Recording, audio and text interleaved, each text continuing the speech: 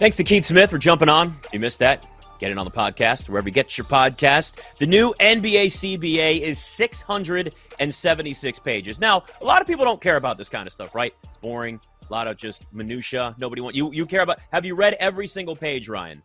No. I have not read one page, nor do I intend to. But I did get the new Phil Steele magazine, kids. College football season is officially here, and I've been through 167 pages of that, even though I just received it actually in the mail a couple days ago. So I did receive that.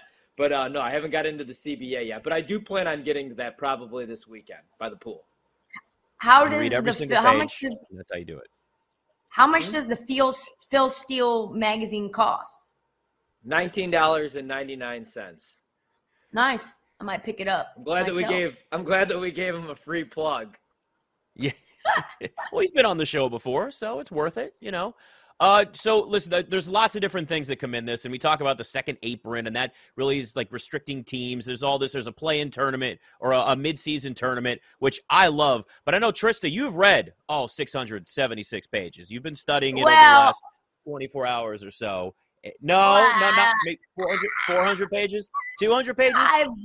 I've read some of it. I've gone through the finer points, and I have decided to distill through those finer points and the other people who I love to read, and I appreciate and respect their thoughts that gave us the broad strokes. So I compiled those, curated those into the top 3 things you didn't know about the CBA.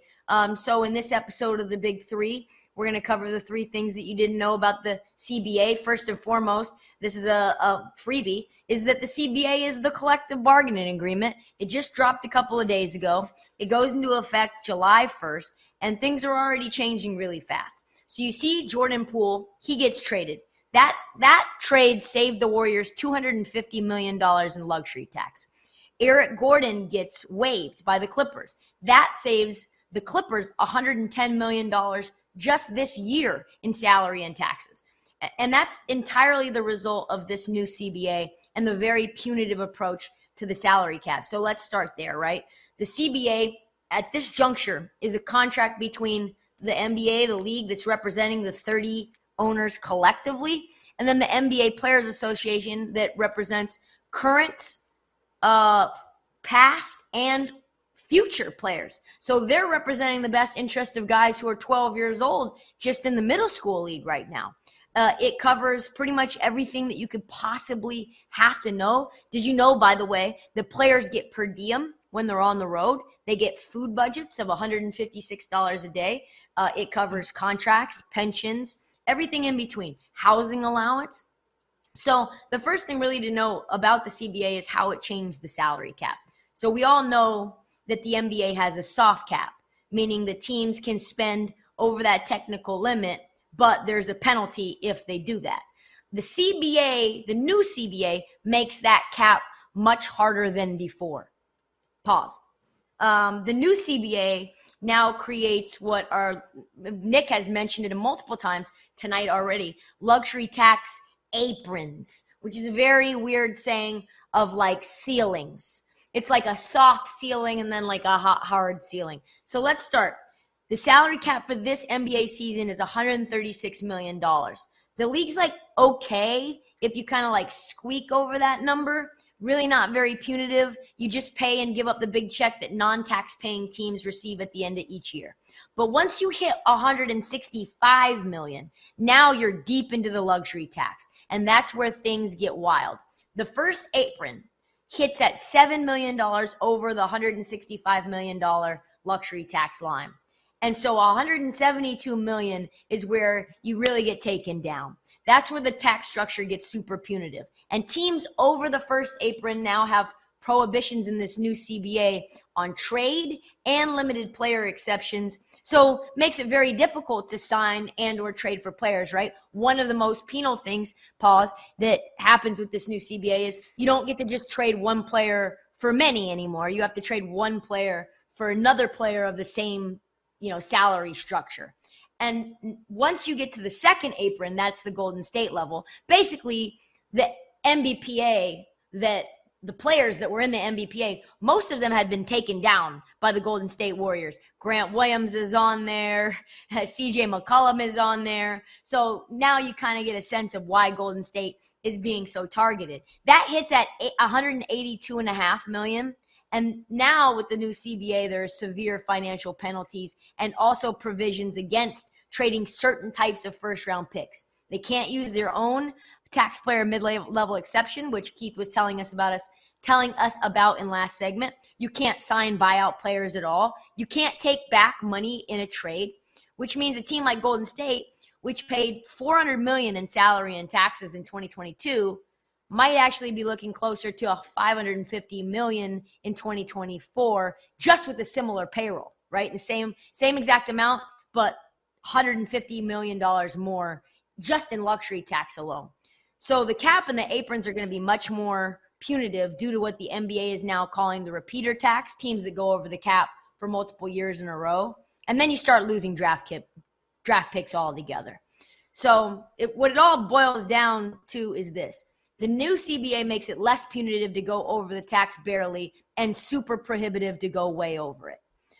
Next, in-season tournament. You mentioned that, Nick. Modeled after the FA Cup, the National Soccer League tournaments. In NBA in-season tournament will take place in season, featuring all 30 teams. Regular season games will all count as cup games will all count as regular season games. First 2 rounds of the tournament will take place on specific days during October and November. It starts with the group stage, hence the whole cup type of an environment. And then 8 teams advance to a knockout round. Final 4 teams play in a neutral site in December. All players in the Final 4 are now going to get paid. Rumored to be around $500,000 per player. Teams have special cup uniforms. Of course, that increases merch sales. I think that's kind of an intriguing idea. Adam Silver loves soccer. Kind of makes sense to me. And then the last most important thing to know about the CBA that you probably didn't know is that there's this confusing area called contract exceptions, which are major changes to the CBA. It affects both teams under non-taxpayer and overpayer taxpayer on the luxury line. This is really important for what are called mid-level exceptions, designed for teams to keep players while being financially responsible, and they count differently towards the cap. So the new CBA, the non-taxpayer mid-level exception, is now $12.4 million a year. It can stretch over 3 years, not 2. And the taxpayer MLE is now $5 million, down from 6.5. So a lot of these like nerd things mean that non-tax-paying teams can now take back 200% in salary in a trade, which gives them even more flexibility to make trades. All of that to say, it's supposedly trying to smooth and make it easier for teams to be competitive.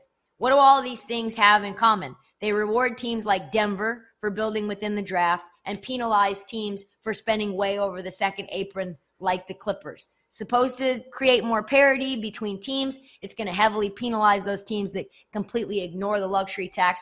There's a ton of other interesting things, but I think those are the 3 most important things in the CBA that you have to know. And that's going to impact how much these teams win, their win totals, whether you should bet on them, whether the Phoenix Suns can round out their roster with anyone of note other than Ish Wainwright, et cetera, et cetera, et cetera.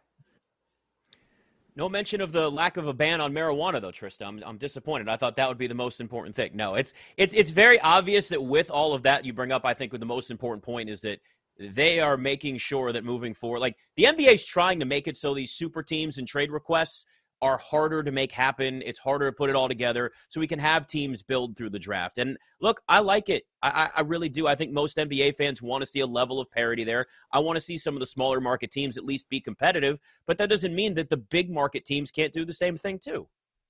Yeah. Yeah, no, I agree. You know, for sure. Yeah, I mean, everybody roots for, the small mid-market teams. I mean, if you don't really have a team, like I love watching a team like Milwaukee win a championship just because it means so much to that fan base. But yeah, I think it's going to be tougher to build these super teams. But still, I mean, and that's gonna be like we talked with Keith, where it gets to be interesting because our guy's gonna accept less money to go and chase rings. Our guy's gonna take maybe guys like Kyrie that are well off, but I don't think guys, especially on that first deal, are going to do that. So really interesting. I'm actually a big fan of this, or at least intrigued by this midseason tournament. And like, I feel like if anything, if you're betting on it, you know that you hope at least. We don't know right at the beginning. It's going to take some time to see it, maybe even a couple of years for it to play out. But like betting on those games, you would hope, especially as it gets closer. You're talking about games in January that are a part of this, and hopefully players are motivated by the money that you can win if you're at least in that Final Four. So you have something that makes a little more sense as opposed to, oh my God, it's a December game in the NBA and nothing makes sense. Yeah, it makes complete sense for betting, right? Because it's more futures that we could play. We'll get tournament winner. Mm-hmm. We'll look at prices. You know, you could do an MVP of the tournament. So that's, you know, more things that you could bet. I think it's huge for us and for content. You know, it's just, I'm interested to see if the players get into it. Obviously, you know, it counts towards the regular season, so it's not added games. That was one worry that I had. I didn't want to see these guys playing 120 games or anything crazy like that. Mm-hmm. So then the playoff products watered down because everybody's getting hurt. But yeah, I mean, we'll see. I got to see it because I don't love it. I don't love the midseason tournament, but maybe it'll grow on me. I didn't know that I was going to love the play-in tournament, and I do. Yeah. You know what I do love? The play-in tournament. The play-in tournament showed us that it's something that it gives more teams at least something to play for at the end of the year. It gets fan bases more involved. Like, oh, look, I'll credit the NBA. They try new things, and that makes a huge difference. If you give players, and maybe it's more some of the role players, stars might not be as motivated by the money they can win if they win this tournament because, well, let's be honest, they're all making $100 million with like Nike contracts or whatever it is anyway. But if you can get some of even just mid-level players involved in this, who knows what type of competitive games that'll bring you in the middle of the season. So, look, the NBA tries new things, and I don't think anybody's going to at least fault them for that, hopefully. So, but I think it's got to grow on us, Ryan, like you said, just like it's going to have to grow on the players. For sure, yeah. We'll see what it looks like, you know? Hey, get out of there. There we go, Matt. 1-0. All right, the Grizzlies are sitting at 22-1 to win the NBA title next year. They have made one major move this offseason. Could there be more?